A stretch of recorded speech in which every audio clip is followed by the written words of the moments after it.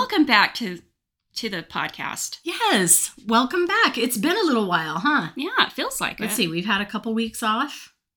Have we? Well, almost a couple weeks. It feels like, yeah, we've had things come up and sick kids and all that fun stuff. Life sort of gets in the way, right? Doesn't it? Yeah, it's so rude. Yeah. But I'm really excited to be here. And so before we start though on the topic, I wanted to respond to a commenter. Okay. We have had such great feedback. Yes, from, we have. Oh my it's gosh. So great. We've had so much good feedback and I'm loving it. Like that makes me happy that people are resonating with our stories. Absolutely. And like loving, liking what we're saying and all of that. And so that's been fun. Now, this was a little bit different comment and I wanted to respond to it. Okay. So this is somebody named David. And he listened to our episode number 5 that we talked about the church being a little bit culty. Mm-hmm. And this is what he said. He said, I'm starting to feel alone in trying to make the church a healthier space for everyone else. Church isn't as bad as you guys make it sound. I still enjoy being active. I suppose church is healthier when you recognize its unhealthy aspects and are able to avoid it. So, David, total, complete honesty here. I agree with you that church isn't as bad as we make it sound. At least when I was in the church, when I was in your position, I felt the same way as you, David. David? Yeah, you can relate. That's what always makes me think. Sorry. I'm always going to be on Schitt's Creek. I love it. I enjoyed being active. Mm-hmm. Okay. I loved the church. And your first comment about feeling alone, trying to make the church a healthier space for everyone. That resonates with me. And thank you so much. And thank you. We need more people that are right doing what he's doing. We need people like David. I suspect, that it will always be hard to make the church a healthier space because you basically have all the leadership working against you. Well, and it's very difficult. Yes, when I think back to going to church every Sunday, I enjoyed it. Mm-hmm. That's my community. That's where I made friends. That's where I nurtured friendships and, got to meet my neighbors. And I liked Sunday church. Mm-hmm. It's just all the other aspects that are required of you to maintain a membership, like to the temple. Yeah. That's what really started getting to me. It's the people we exclude. It's you have to pay 10% to get into the temple. It's, you're buying so I can see where he's saying church is not, I get it. Church is not bad. I mean, I had great experiences going to church. It's the leadership and the rules that are put on us and the culture, the toxic culture part. It's not it's not all bad, but there's enough that it's harming people. Yes. And I was totally in that space of trying to make the church a healthier space. You were. For actually years and years. And I didn't even fully recognize that that's what I was doing. But for many years, I, in my head, was saying, I'm a progressive Mormon. I don't even think I named it that, actually. No. I don't think I used that term. I now look back at it that way. But at the time, I was just like, I'm the person who's going to speak up and talk about the hard things and make everyone feel welcome. I really felt like I served in the Young Women's Organization, like one of my last callings for a bunch of years, because I went into different callings in the Young Women's. But I was constantly trying to reassure those girls that God loved them unconditionally, that their worth was infinite, and that it would not change no matter what they did. Those were the kind of things that I was trying to plant those seeds instead of the opposite ones, that some of the messages that I got as a youth, right? Right. And when my daughter came out as gay, that was another huge thing for me to try and speak up for the LGBTQ community. I would wear this tiny little rainbow pin on my jackets or whatever at church. And just to kind of make people feel like I was a safe person and that space with me was safe and that they would feel that from me. I don't know if that made any difference to anybody, but I felt like that's where I wanted to be. Mm-hmm. And so I totally understand what he's saying. And also, I did not see a lot of the toxicity. So now that I'm out, I can see the very small, almost like insidious ways that we are indoctrinated and that we think we're making our own choices. Right. We think we are empowered. We think we have free agency and we think that we're doing good and that somehow we don't see a lot of the toxic things. So yes, I agree that we make it sound, now that we're out and we're talking about the church being culty, we probably are being extra hard on the church. But from our perspective, that's what it is. Unfortunately, that's what we see now. Now, when we were in your space, we didn't feel this way. We, in a lot of ways, we felt that church was great. And I felt the Spirit and I felt good and all the things. So when you get out, you start to recognize more of the unhealthy, you see right? things from a different perspective. Yes. But the people in my ward, I miss a lot of seeing them. That was my community. Yep, me too. And they're such good people. The church is made up of really good people. Yep, absolutely. And one of the things that I used to say all the time is how, it's just the church culture. It's not the doctrine.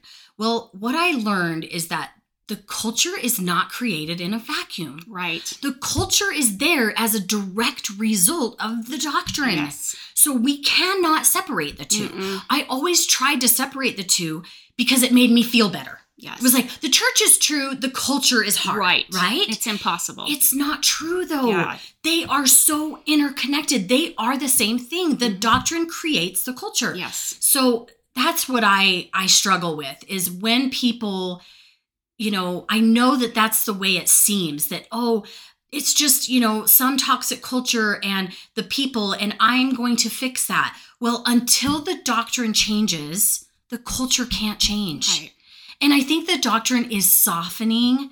I mean, literally every doctrine there ever was in the church has changed, even though people don't think that it has. Right. People will claim the doctrine never changes. But it has. Every single doctrine, almost, that I can think of, that we've ever had has changed. There's been over some time. Adjustments, it has some shifted. Changes, yes.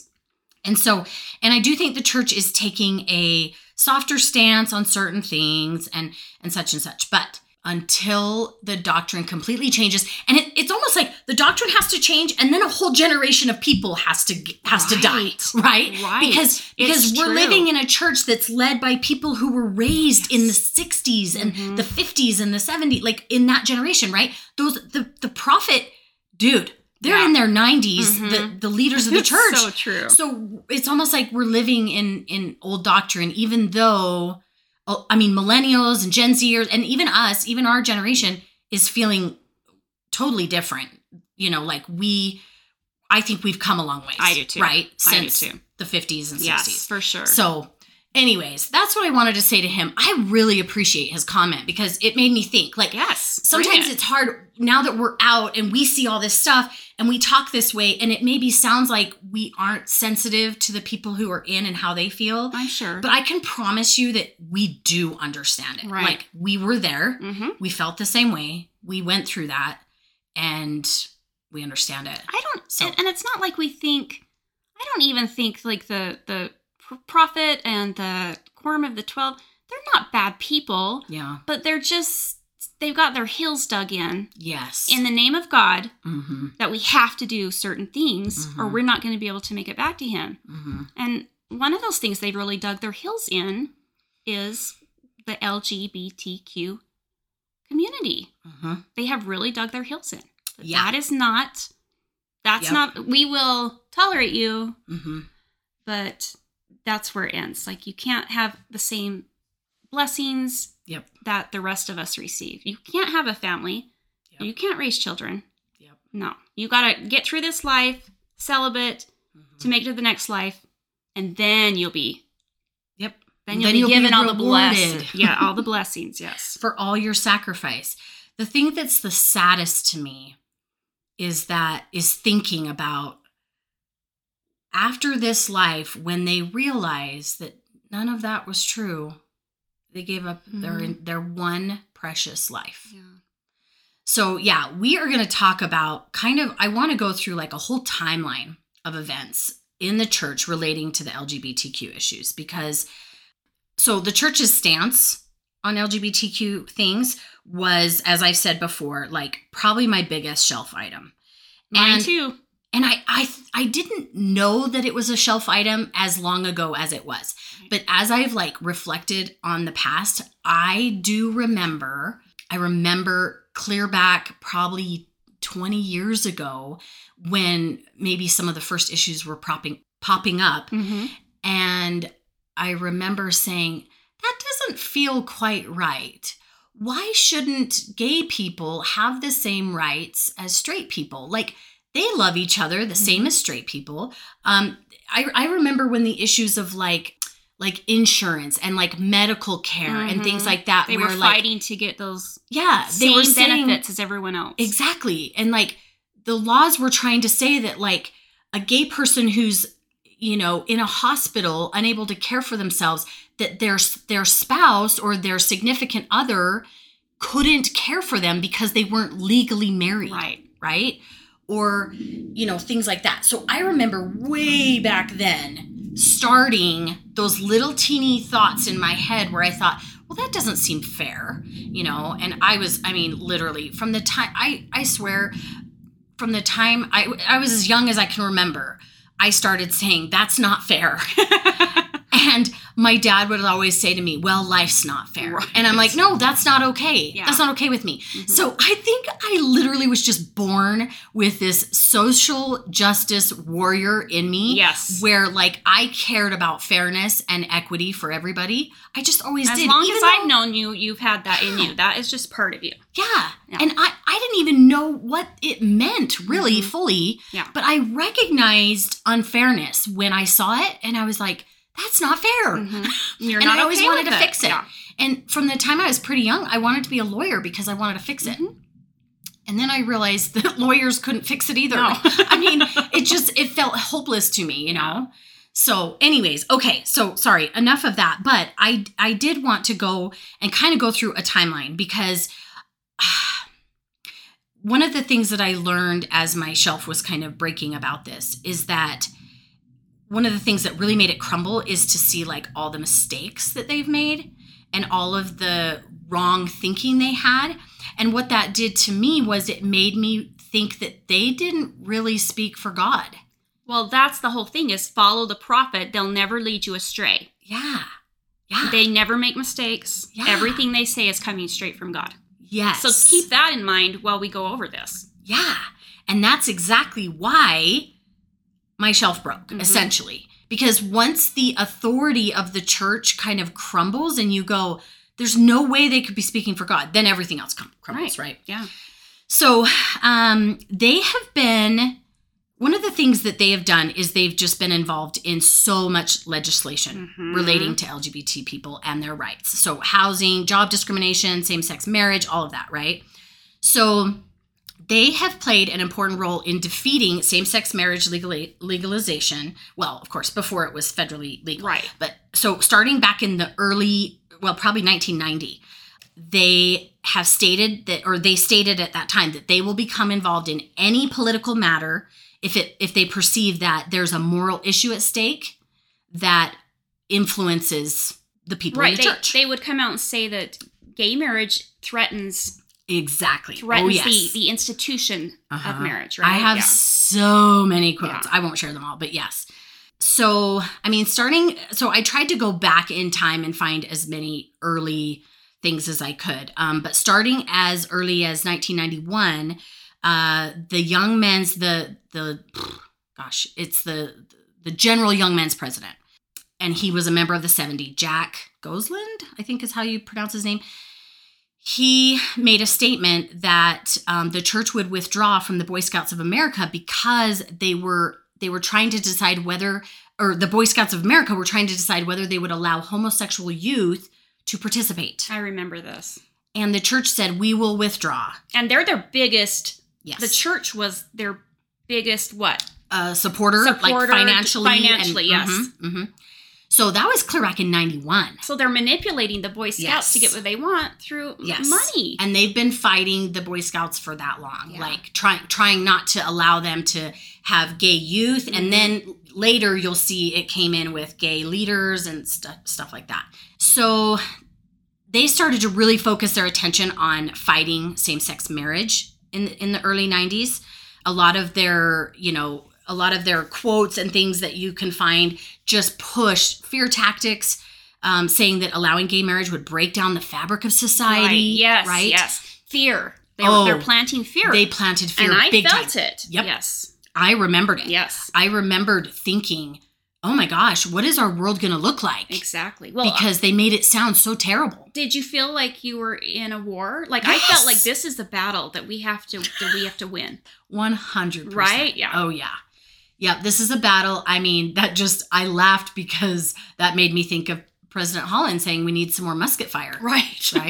Bring Not out President, the guns. Elder Holland. Anyways, I just call him Mr. Yeah. They don't hold any. Jeffrey. I'm just going to call him by his first name. Yeah. Jeff. Okay, so in 1993, the Supreme Court of Hawaii said that discrimination against same-sex couples in the granting of marriage licenses violated the Hawaiian Constitution. So in response, the church's first presidency issued a statement declaring their opposition to same-sex marriage and urging members to support efforts to outlaw it. They recruited members to work with and donate to this cause. They even handed out pamphlets. They were spread at church meetings, and church facilities were used to fax statements to legislative committees. The campaign spanned years, and the church reported giving $600,000 to the Hawaiian Political Action Group Save Traditional Marriage. Okay, this went on from like 1993 to 1998. It was multiple legislative committees. They're using the members, yes, in the name of God, and they're saying we've got to defeat this, or life as we know it is going to be destroyed. Exactly. And I mean, these fundraising assignments, this was the earliest case I could find, 1993. Okay. There may have been earlier ones, but this was the earliest one I could find about same-sex marriage, right? There may have been things that they were involved in politically before that, but I mean, they were given fundraising assignments to stake presidents, like saying your ward or your stake needs to raise this much money. But do you think it's not about the money? No. It's about keeping them occupied, busy, keep your eye on the prize. Yes. Keeping them, keeping them on the same, like in the same camp, like keeping them, keeping their thoughts, like, and their, what's the word I'm looking for? They're like loyalties towards this one issue, right? Okay, so during that time when they were fighting this, the church came out with the proclamation to the world. And it's the Family Proclamation. This was in the Fall General Conference in 1995. This was a big deal. Yes, this was a huge deal. Now, I remember at the time not thinking it was a big deal. I was like, this is stuff that we already know, like hearing the proclamation, right? But I didn't know where it was coming from. I didn't know what was behind all of it because I didn't know what was going on politically in the world. I didn't know that in different areas of the world, they were fighting for gay rights and gay marriage. We were still like, I had just graduated from high school. Yeah, teenagers. Yeah.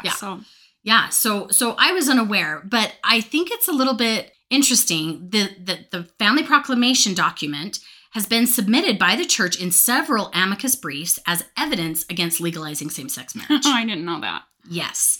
There is a lot of speculation about the fact that the proclamation was more than likely written by the church lawyers, not revelation. Well, it's not doctrine. Right. It was never canonized, right? Or was it? I believe so, but there's confusion about that. I think it was for a moment, and then they took it away, if I remember right. I should look that up. But, but as of today, it is not official doctrine of the church. I think you're right, but I also think that they leave a gray area so that people think that it's doctrine, even though they haven't come out and said. It's like when a prophet or a higher up elder speaks in general conference and says, you shouldn't watch rated R movies, or don't get the second ear piercing or whatever. It's not doctrine. but it's coming from these, you should probably do it, Recently, though, I had somebody say to me that the proclamation was like the entire doctrine of the church, essentially. And she used that word doctrine. Oh, really? And I was just like, wow. So that's strong. That's what she believes. Yeah. And I don't think that's a unique belief. I think that many members of the church really take that as like our core. That's it. Yeah. Our core belief. Yes. Well, and how many people have that hanging up in their home? Oh, absolutely. Yeah. I did. Yeah. Every member, so active member I know has that hanging up in their home. Yeah. And it's really sad to me because, well, first of all, President Hinckley read this at the women's session of General Conference. Is it just called the women's session? General women's session. Yeah, General Women's Session. Yeah. And there was quotes by some of the women general leadership after the fact that said, we had no say in this. They did not even ask for our opinion whatsoever. We had an entire general session planned out that was about inclusion and equality for all. And then the prophet comes in and says, nope, change the whole thing for conference. I've got this thing that I've got to talk about, and I've got to read this proclamation that talks about gender roles and how this is the only way to have a marriage and is a man and a woman and blah, blah, blah, blah, blah, right? It's true. There were no women at the table when this was written. And they've come out, these women at the time have come out and said in the nicest way possible, yes, we didn't have any say in this. And we were not even consulted. No, they heard it when everyone else heard it. They heard it when everyone else heard it. Right. And yeah. And it definitely puts women in their place. It definitely It just does. reinforces that women are supposed to stay home, have babies, nurture, and that the men are supposed to go out, work, support, and that's it. Yeah. Black and white. Yeah. And I think one of the things that's really interesting to me is how they roll out this they make this big grand gesture of the family, a proclamation to the world, and they make it seem like it was this big revelation that the prophet received, when in actuality, lawyers for the church were drafting this document to use in several amicus briefs for legalizing same-sex marriage. So I'm sure the lawyers said a prayer before they wrote it up. Right? It's ridiculous. They probably did. But also what I think is interesting is there's a large number of lawyers in the leadership of the church.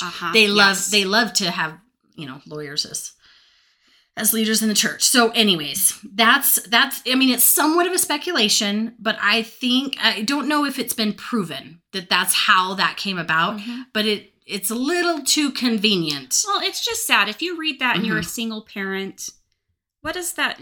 You don't fit the mold now. So exactly. Where does that leave you? Where does that leave people that don't fit the mold, that something happened out of their control and they don't have a partner or, husband or a wife, and they're raising kids on their own? And yeah, I think that was a big thing that that put this perfect little wrapping around, here's how your family's supposed to look. And they made it sound really nice, but what's unfortunate is that's probably the minority of families who look that way, who have a mother and a father who stay married forever.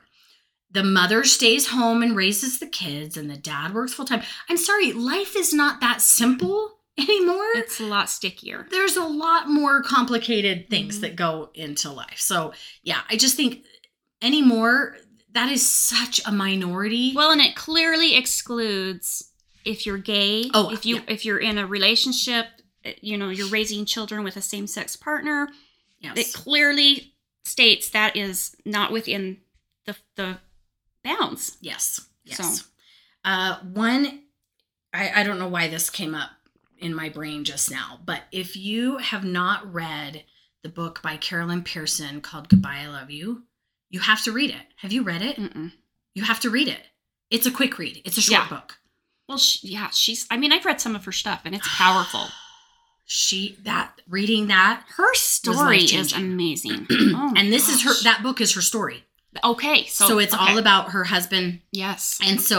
And the AIDS epidemic and all of that. And the church really put their foot down about that stuff. And they just, because of the AIDS epidemic, guess what that did for the church? It gave them so much to say, look how bad gay people are. Right. Right. This is like their punishment. Yep. It's yep. Sodom and Gomorrah. It was all this whole thing. And I mean, they couldn't have been happier about the AIDS epidemic. Yeah. I'm sorry, but so anyways, that whole story, if anybody hasn't read that book, you need to read it. It's heartbreaking and heart-wrenching and life-changing all in one thing. It really changes your perspective on the way that gay people in the church have suffered, have literally suffered for generations because they cannot be what the church defines them as. They don't fit the cookie cutter mold. Yeah, so there's a few. I'm gonna skip a little bit because I just have so much stuff here. But I'm gonna skip a few quotes. But essentially, with the Hawaii thing, the church just thought that they should intervene because it made a difference for their members of the church, and they thought that it would just ruin the world if gay marriage was legalized. There's a quote by, this is so funny. And I loved, James E. Faust, I loved him. Yes. I remember really loving him, but this quote He reminded me of Captain Picard on Star Trek, The Next Really? Generation. Yeah, every time I saw him, I was like, that Captain is Picard. funny. Anyways. So this quote in 1995 is hilarious. He is stating about same-sex marriage that it would unravel the fabric of human society and if practiced by everyone would mean the end of the human family. This is another fear tactic. Absolutely. It's hard not to laugh, right? Yes. I mean, now that we see how many years have gone by since gay marriage has been federally legal across the entire country, 8, 9 years or so. Has the fabric of society? No. Life went on. It went on. And in fact, I think it's better. So anyways, then this person says, as long as the First Amendment is in place, churches will never have to perform gay marriages. This was the thing that they were saying, if gay marriage is legal, then we're going to have to go against our religion and perform gay marriages. Yes. That is not true. And they also said that we wouldn't be able to teach against homosexuality. That's not true either. You can still teach against homosexuality at the podium because guess what? Religious freedoms are one of the, unless the First Amendment is taken away in the Constitution, that shit is never going to happen. So the church, throwing that out there as a way to scare everybody, it's just a fear tactic to make people vote the way they wanted them to. He says, this is the freest society on earth for religious people. Protecting the rights of gay people will not change that. So I loved that. It's somebody needs to call out the bullshit. Yes. I call bullshit on all of this stuff. It's going to ruin the world. Okay, so also in Alaska, the church donated $500,000 towards banning same-sex marriage there in 1998. That made up nearly 80% of the entire budget for the coalition lobbying for the ban of same-sex marriage. They don't spare any expense when it comes to these things that they're really fired up about. Right. And that same year, and they have deep pockets. That's the thing. Well, and their members have deep pockets because they convinced them that this is the most worthy cause. Right. So they actually got members to donate a lot of this money. Yes. Well, like you said, the fundraisers. Additional donations on top of tithing, right? That same year in 98, they fought it in Nebraska. They gathered 160,000 signatures to ban same-sex marriage in Nebraska. Nevada, that also happened in Nevada, raising money, getting petition signatures, all of that. Then in 1999, there was a Prop 22 in California. This was another one where they gave fundraising quotas to state presidents. A quote by President Hinckley, so-called same-sex marriage is not a matter of civil rights. It's a matter of morality. There's no justification to redefine what marriage is. Which is really funny because marriage wasn't even defined. It's not like we've had marriage defined since the beginning of time. Right. This is literally I know, right? Yeah, it's ridiculous. It's kind of a new idea. They actually defined marriage for tax purposes. Right, yes. For political purposes. Yeah. So it's just funny to me. A prophet of the church to say that? I can't imagine being a member of the church that trying to make it work and then hearing that I'm immoral now because of the way I was born. It just is I don't deserve harmful. Civil rights because I'm immoral. And at the time, we're paying tithing to support this. It makes me sick. Yep, it is. It's pretty rough. So in 2004, they endorsed a federal amendment to the United States Constitution, as well as the Utah Constitutional Amendment 3, banning any marriages not between one man and one woman.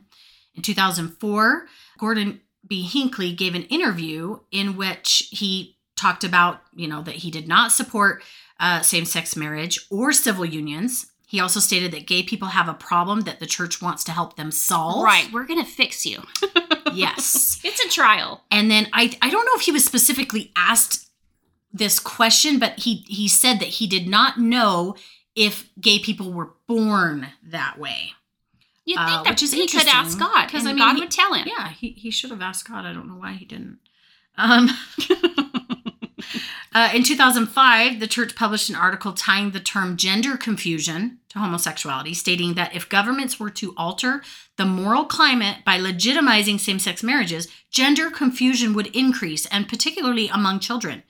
And this would further blur the line between good and evil. So now they've come up with a new term to scare us. Mm-hmm. Well, there was a whole, somewhere in this time, there was a whole website that was sponsored by the church on married people that had, the wife, they knew the husband was gay. Oh, yeah. They got married and really tried to make it work because they believed the doctrine so firmly. And they came out and said, it's possible, you can do this, we're doing it. And then what happened a few years later, all those marriages started falling apart, and those couples came back and said, we're sorry. Yeah. We tried. It's not right. We shouldn't have said that. We apologize. Yeah, and that's just a small little sampling of people. Right. They actually, thousands and thousands of people got married in mixed orientation marriages, meaning at least one of them was gay, right? Mm-hmm. And they married the opposite gender. So that's what happened with Carolyn Pearson.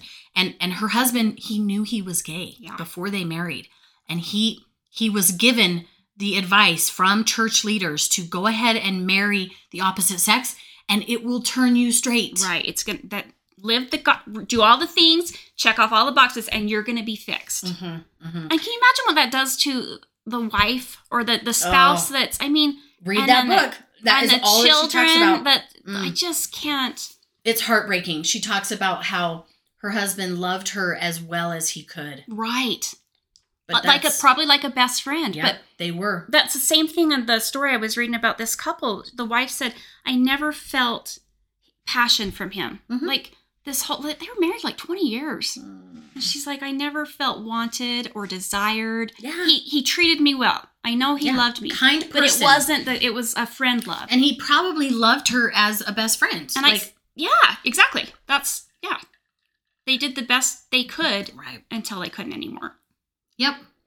Yep. So it just kept going on. The fear tactics, they said, oh gosh, here's another quote. In 2007, they said that if same-sex marriage were legalized, there would be no basis to deny polygamous or incestuous marriages. That's so interesting. Oh my gosh. So interesting. Serious? And a decreased ability to protect their children from exposure to gay propaganda. Oh my gosh. Again, fear-mongering, right? Absolutely. So, you just see, okay, we have a problem saying absolutely. I say absolutely. A lot. Absolutely so we're too really much. trying today to not say absolutely too much. I'm failing. She keeps catching herself. Now the big one was Prop 8. So that was this is the one. Mm-hmm, that was in 2008. They said that, same stuff, all kinds of fear mongering and stuff. They said that tolerance does not mean tolerating transgression, and that we shouldn't be tolerating people sinning. When you hear the word tolerate, does that give you warm fuzzies? No. It's a negative term. No one wants to be tolerated. Nobody wants to be tolerated. No, thanks for tolerating me. Mm-hmm. Appreciate it. It's just not. It's not a great place to be. Nobody wants to be there. Absolutely. Yep. The church. So the entire campaign against gay marriage for Prop 8 raised nearly $40 million, and the church donated half of that. Okay. It actually passed. Okay. Oh, here's one thing. one of the church general authorities stated that members who oppose Prop 8 would be subject to discipline from their local church leaders. So now here comes threats. Yes. Not just fear-mongering, but now threats. So not only should you support this, but if you don't support it, don't say anything. Yeah, you cannot come out opposed to it, right. For sure. Well, and even questioning is frowned upon, right? Don't even question it. No. Yep. So this did pass in November, and the next day, over 2,000 protesters gathered at the Los Angeles LDS Temple. And the next day after that, nearly 5,000 protesters gathered at the Salt Lake Temple. And that evening, a candlelight vigil by about 600 mothers of LGBT children was also held at the Salt Lake Temple. So there was a lot of people that came out after the fact and were really pissed. But guess what? Prop 8 was later overturned in court because it was ultimately ruled unconstitutional. Hooray! You wonder why there's so much hatred and dislike towards the church. Towards the church. I know. Well, this is a really good place to start. They discriminate against people. They say you were born wrong if what you are is not okay with God. But also we'll try to fix you. Right. We have fix a solution. You. Yes, come on in. Because you need to be fixed. Right. And here's the thing, like during all of this time that all of this was going on, it was only very barely in the background in my mind. Mm-hmm. Like, I knew about Prop 8 for sure. Yes. I knew about some little rumblings, but it was very much on the margin of, I don't think that regular church members were all that aware, unless maybe just because I was young, I wasn't that much aware. Maybe the older members of the church were more aware if they were more into the politics of it. I think unless you had a family member or close friend that it was impacting, it didn't impact you. At that time, I didn't think that much about it, or I didn't know how much the church was involved or how much was going on with fighting gay marriage. So I read, as I was researching this is kind of interesting, and it may be a little anecdotal. We don't know how true it is. But during the years that Mitt Romney was running for president, the church stayed completely out of all of the gay rights legislation. Like during the time that he was running, Maine, Maryland, and Minnesota all approved gay marriage, and the church said nothing. It was crickets from the church. From the church. Okay, and as soon as he lost in 2012, they jumped right back in the ring and started fighting the next round of gay marriage legislation. Maybe. I don't know. Seems a little too coincidental, though, right? Yeah, because before he got in, they were fighting Nevada, Alaska, Hawaii, all the states that were trying to pass it, they were fighting. And then they just didn't say anything. What, do they don't care about those states? I don't know. Interesting. Yeah. And I think that starting in about 2012, the church kind of started softening their words a little bit towards gay marriage. They became a little bit milder. Like their language seemed to kind of signal a little bit of resignation. But they had the to. Issue. They had to. Yes. There was so much backlash. Yeah. Coming from everywhere. Yeah. At them. They had to do something. But they didn't want to. They didn't want to. Oh, no, they did not want to. No. They were forced to. They've been forced to do everything they've ever done that was right? It's true. There was a quote from President Monson that said, "There's a shift in society that we can't stop. Right. But we can ask for exceptions." So, he knew it. Right. He knew that this was going down. So in December of 2013, like right before Christmas, same-sex marriages became legally recognized in Utah. And we were not one of the last states to come around, which is really impressive. Right. But it was sort of a fluky thing because of a U.S. District Court, Robert Shelby. Thank the Lord for him. He struck down the Utah ban on same-sex marriage, saying that it violated the U.S. Constitution's Equal Protection Clause. Within 2 hours of that happening, the first same-sex couple was married in Utah. They were both former Mormons. I love it so much. So in response to this, the church released instructions to leaders regarding same-sex marriage in Utah, and it stated that church leaders were prohibited from employing their authority to perform marriages and that any church property could not be used for same-sex marriages or receptions. So just make sure you don't, if you're a bishop, you cannot perform a same-sex marriage. They just wanted to make sure that. And don't let them do any kind of marriage stuff, like a reception or Heaven forbid. Yeah. And it didn't take very long. Right at the beginning of 2014, the church filed an amicus brief in the 10th Circuit Court in defense of Utah's overturned amendment banning same-sex marriage. And they just basically summarized that, it went against their religious rights or whatever, and that it would affect Well, they're going to throw anything they can at it. Absolutely. Yeah. So I have to still point out a couple of good things that they did. In 2015, they held a Fairness for All news conference supporting LGBT non-discrimination laws for housing and employment that would also protect religious individuals. Of course. I mean, they have to do that too. But at that time, Elder Christofferson called for a balance between religious freedom and LGBT rights. There's a few different quotes where they just talked about maybe having some tolerance. It's so nice of them. I hate that to word. Tolerate, but they did start to become a little bit softer.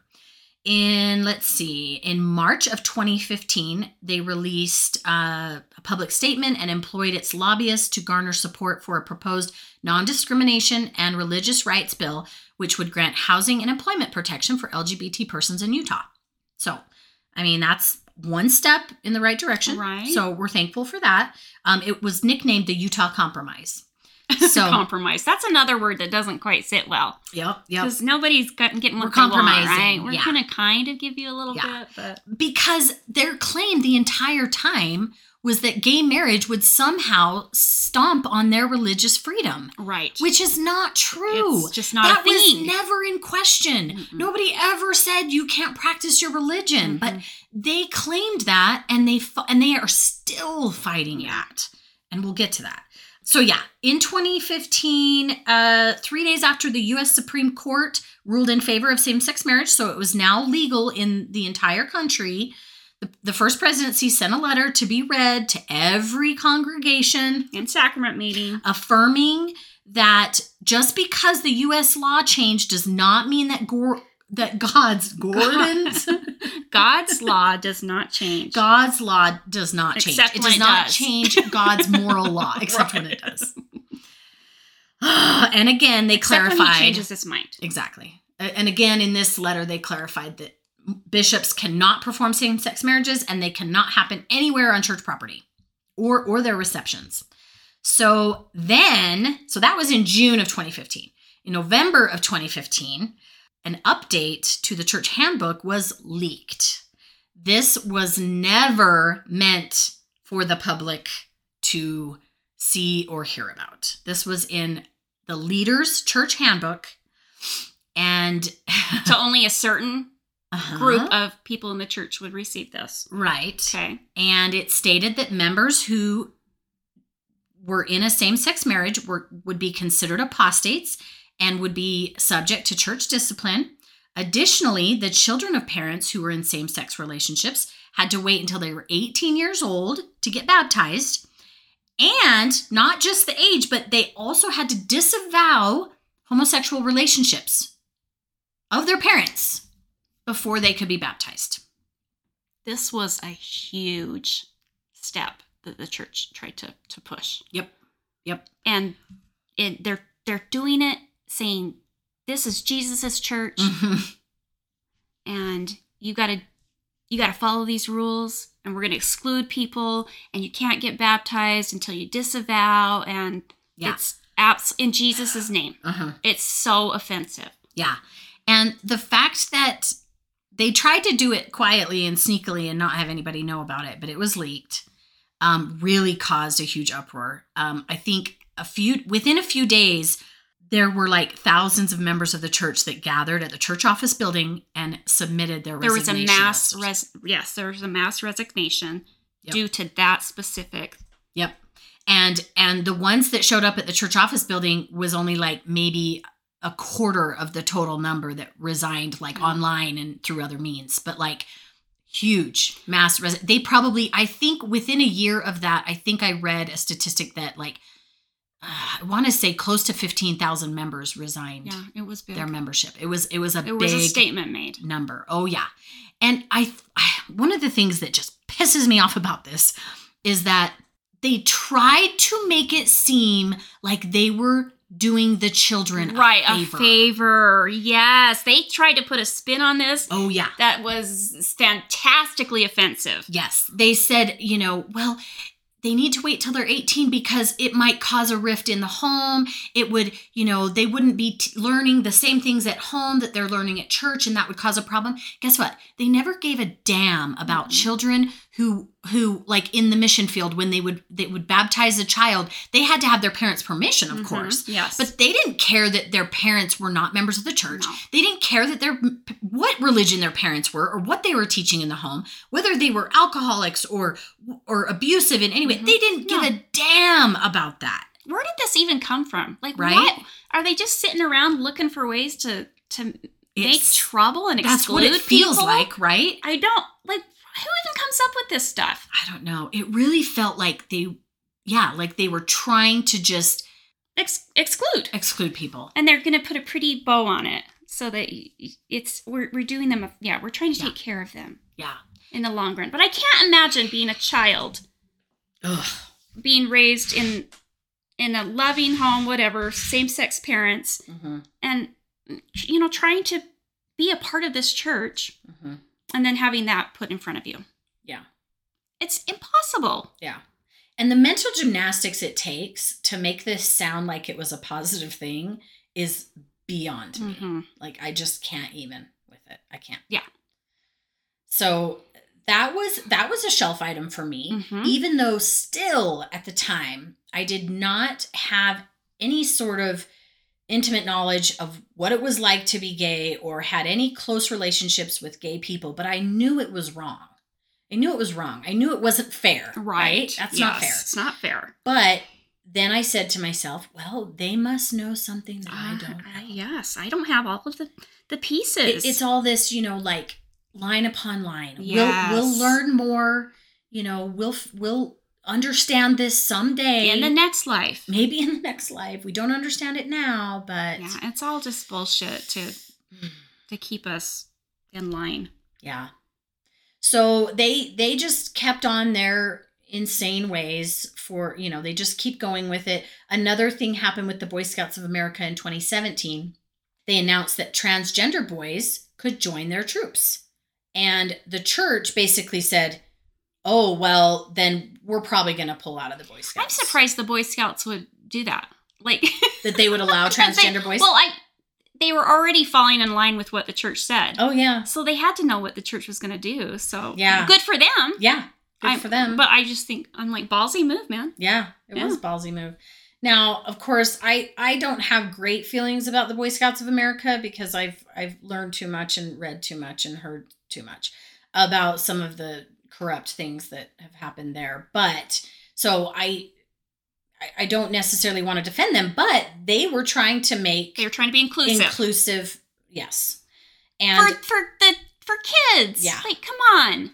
Yep. So at that time, they didn't withdraw their support. But 4 months later they did, but they denied that it had any link. Timing is everything, to the right? transgender thing. Yeah. Oh, please. So let's see.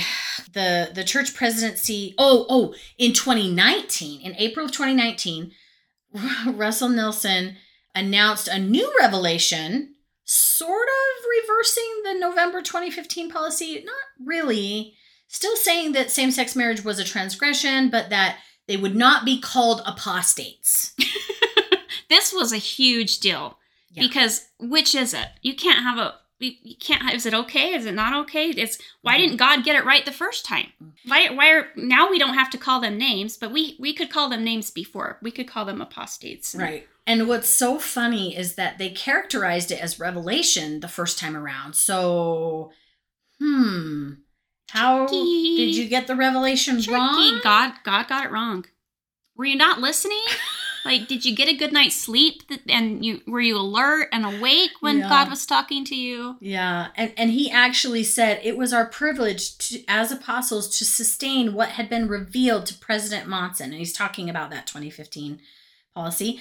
But then shortly after the change, people are asking, like, what the heck? And he said, The reversal was revelation upon revelation. Oh, please. Dude, they can spin anything, right? Yeah.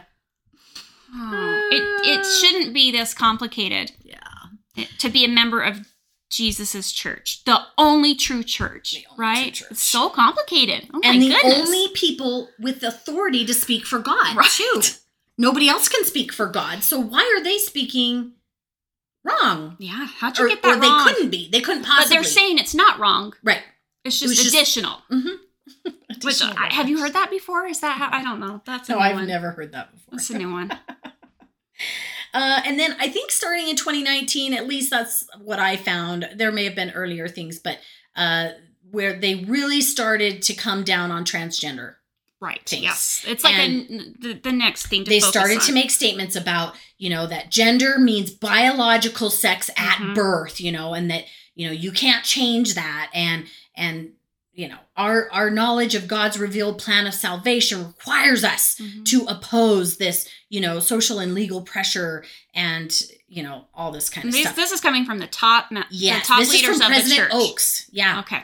Yeah. And he said this, this confuses and alters gender, confuses people, and it makes it so there's no separation between men and women. I kind of think that's a good thing. Yeah, why does gender have to be so defined? That's because the church is black and white. Yes. It is so black and white. They can only have it one way. Yep. And it's got to be their way. Yep. And I remember this specific talk. It was in General Conference of 2019. My daughter, in the fall. And my daughter had come out as gay in like May-ish of that year. And so that was the first conference since that. And I sat through that talk and I bawled through the entire thing. And this was a huge weight on my shelf. This was, it pissed me off. Well, what does that leave you with if you have a family member, a daughter, a son? Yeah. Like, what are you supposed to take from that? Yeah. And I was honestly, I was really trying to make the church still work at that point. And I was just looking for any sort of comfort and peace. And instead, what I found was them slamming the door in my face saying, you don't belong here. Right. If you accept your daughter as she is, you're wrong. And the church doesn't agree with it. Yeah. There's not really a place here for you. Yeah. We'll tolerate you. But it's just not going to work out until you fix those problems. Yeah.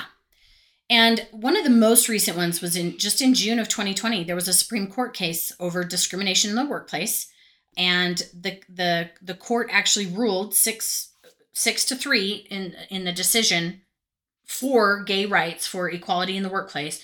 And the church participated in this one too. Of course, they were part of an amicus brief stating that if they, as an employer, were required to not discriminate based on sexual orientation or gender identity, it would threaten their religious liberty.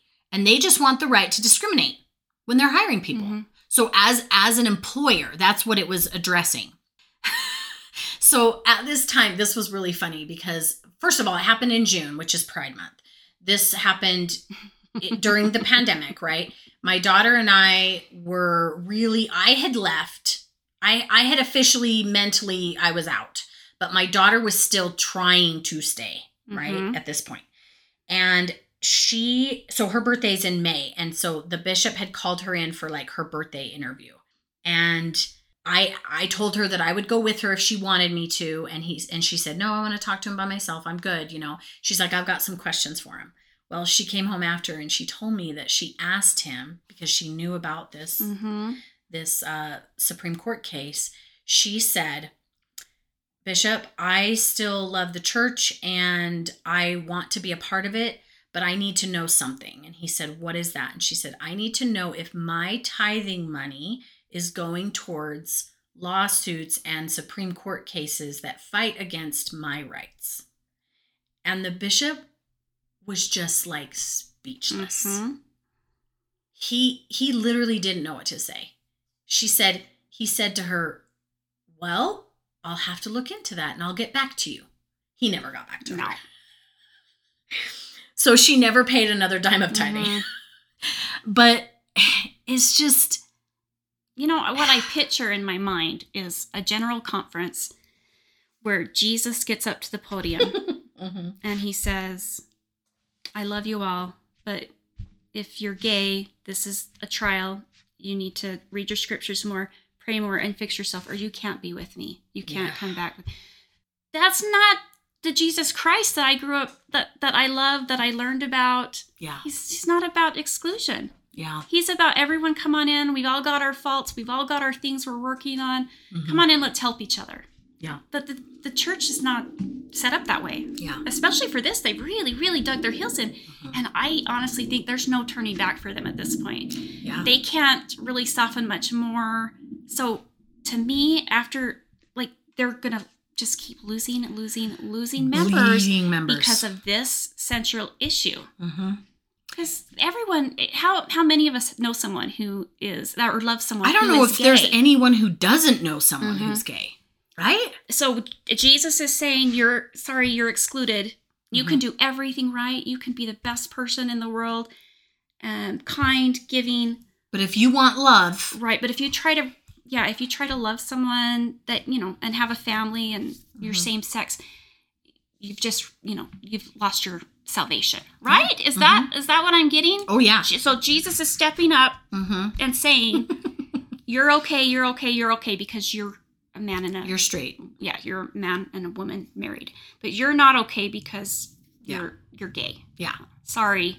Okay, so this is really interesting because back in, from I'll just say 1850, I don't know the year, but from 1850 until 1978, Jesus was standing up and saying that people of color were not okay. And that they couldn't go to the temple. They couldn't have the priesthood. They couldn't be sealed. So therefore, that also means that they cannot have salvation, right? True.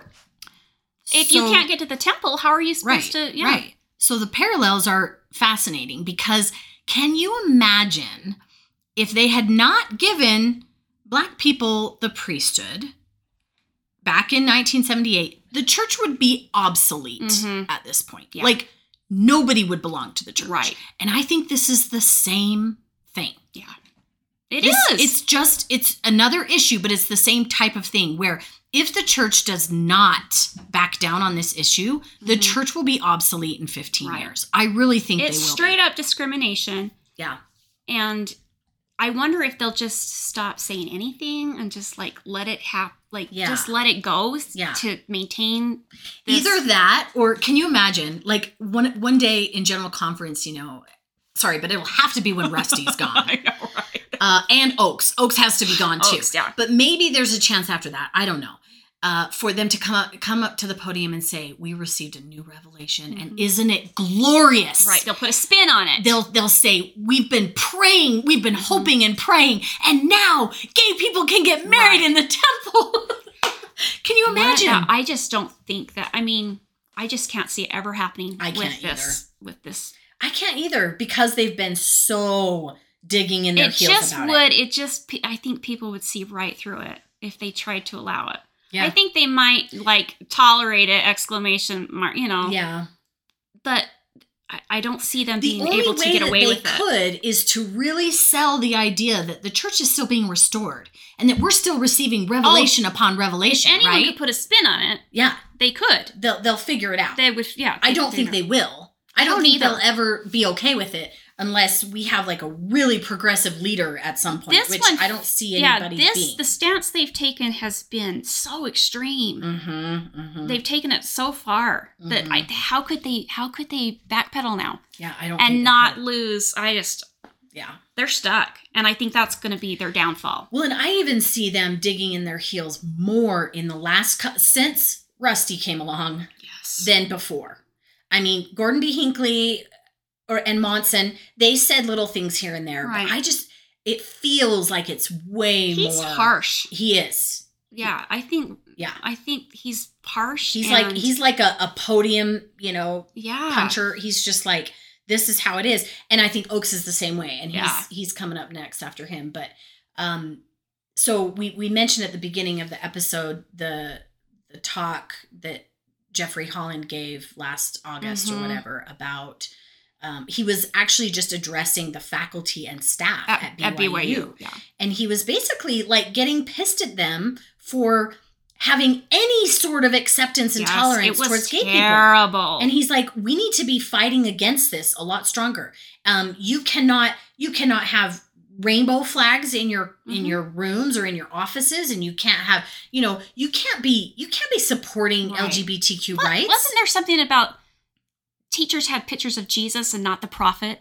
And, oh my gosh! And he was saying, somewhere along the line that has happened. Oh my gosh! Where it's like, where's the pictures of the prophet? Where's the first presidency? Yeah. In fact, I do know a story similar to that. I don't know if that the seminary teacher. The seminary teacher. Maybe that's where, but he took down the pictures of the first presidency and put up pictures of Jesus, lots of pictures of Jesus, and he got in trouble. Yeah. Yeah. So I mean, how dare we worship Jesus? But back to Holland, his talk was full of violence. It was, it was all. Yeah, I mean, he called for musket fire. Yes, it's just it doesn't resonate. It doesn't translate for what Jesus would say. Right? What did he say? Jesus I thought I knew. I just want them to get up there and give Jesus your talk that you're just reading, Elder Holland. And then let him give it. Because you're speaking, right? That's what you told us. That's what we know, that you're speaking for God. So Jesus is going to get up there and say, musket fire. Yeah, we need a little more musket fire in defending marriage. We got it, yes. What do you picture when you hear that? A battle, a war. Why does it have to be a war, us against them? I don't know. It's messed up. So bad.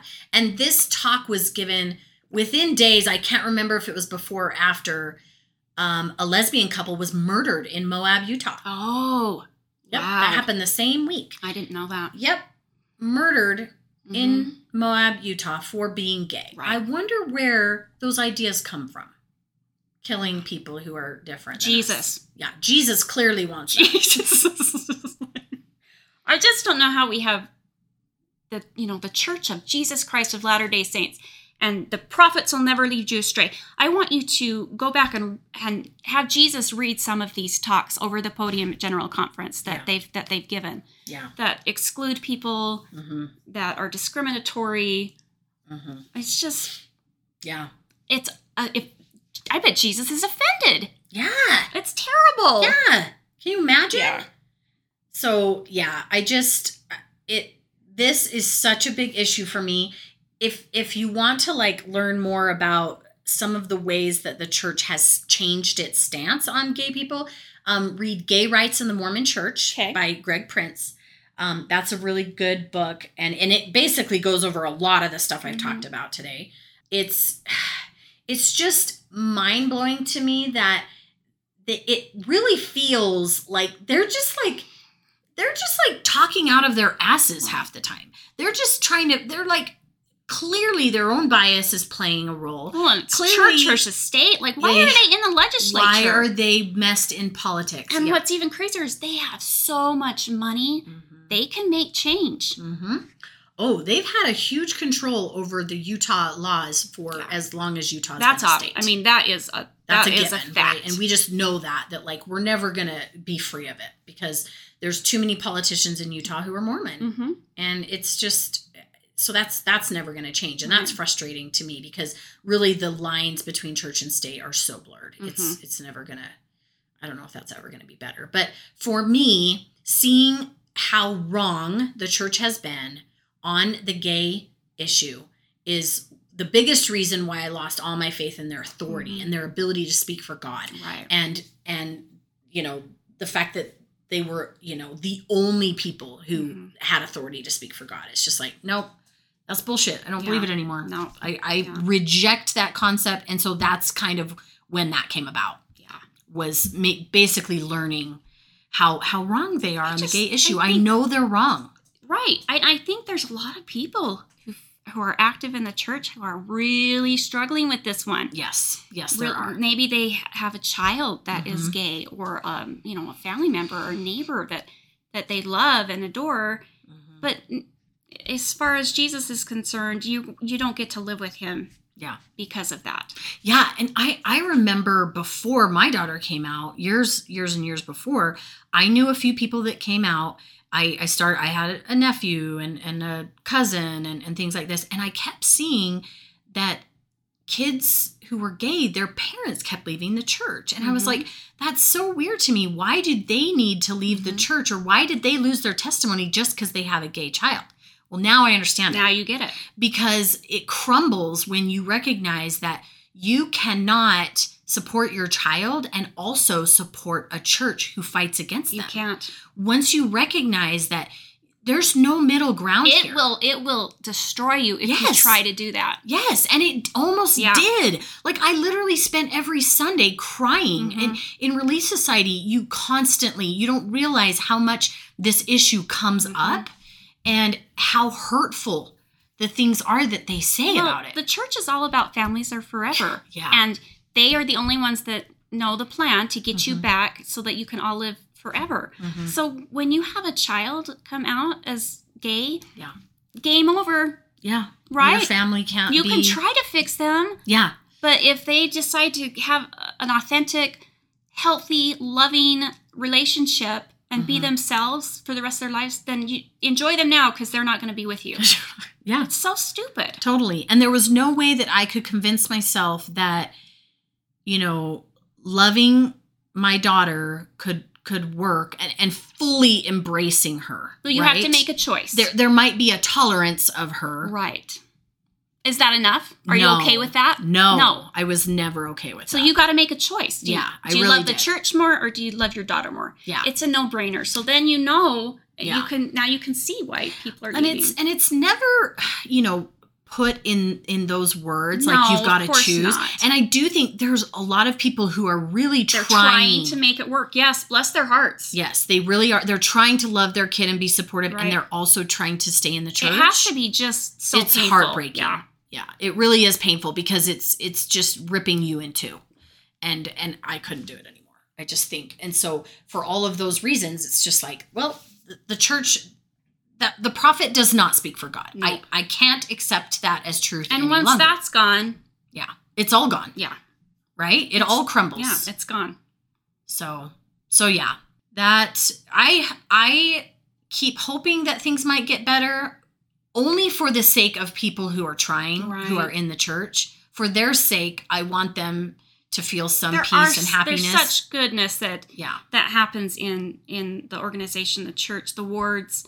There is. It's great people. There's so much goodness, but we have to take the blinders off and really recognize that there is some really hurtful, damaging doctrine. Yes, that's taking place. That's still being taught, and I wish that it felt like people in the church could make a difference. Because I believed that at one time. I thought that we could make a difference. I think they have. I think they have, like the what was the prop in 2018 where children could not get baptized until they're 18 if they lived with. Yes. 2 years later, that was reversed. And there was a huge uproar from. That's true. So I think that maybe they are able to make the difference, making a difference. But I don't think it's going to be enough. Yeah, maybe not. It'll be interesting to see what happens, because I really believe that if they do not change significantly, the church will be obsolete in 15 years.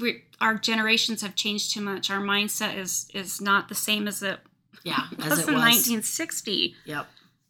But, coming back to what David said, church can be a great place to be. You can find friends and support and your community there.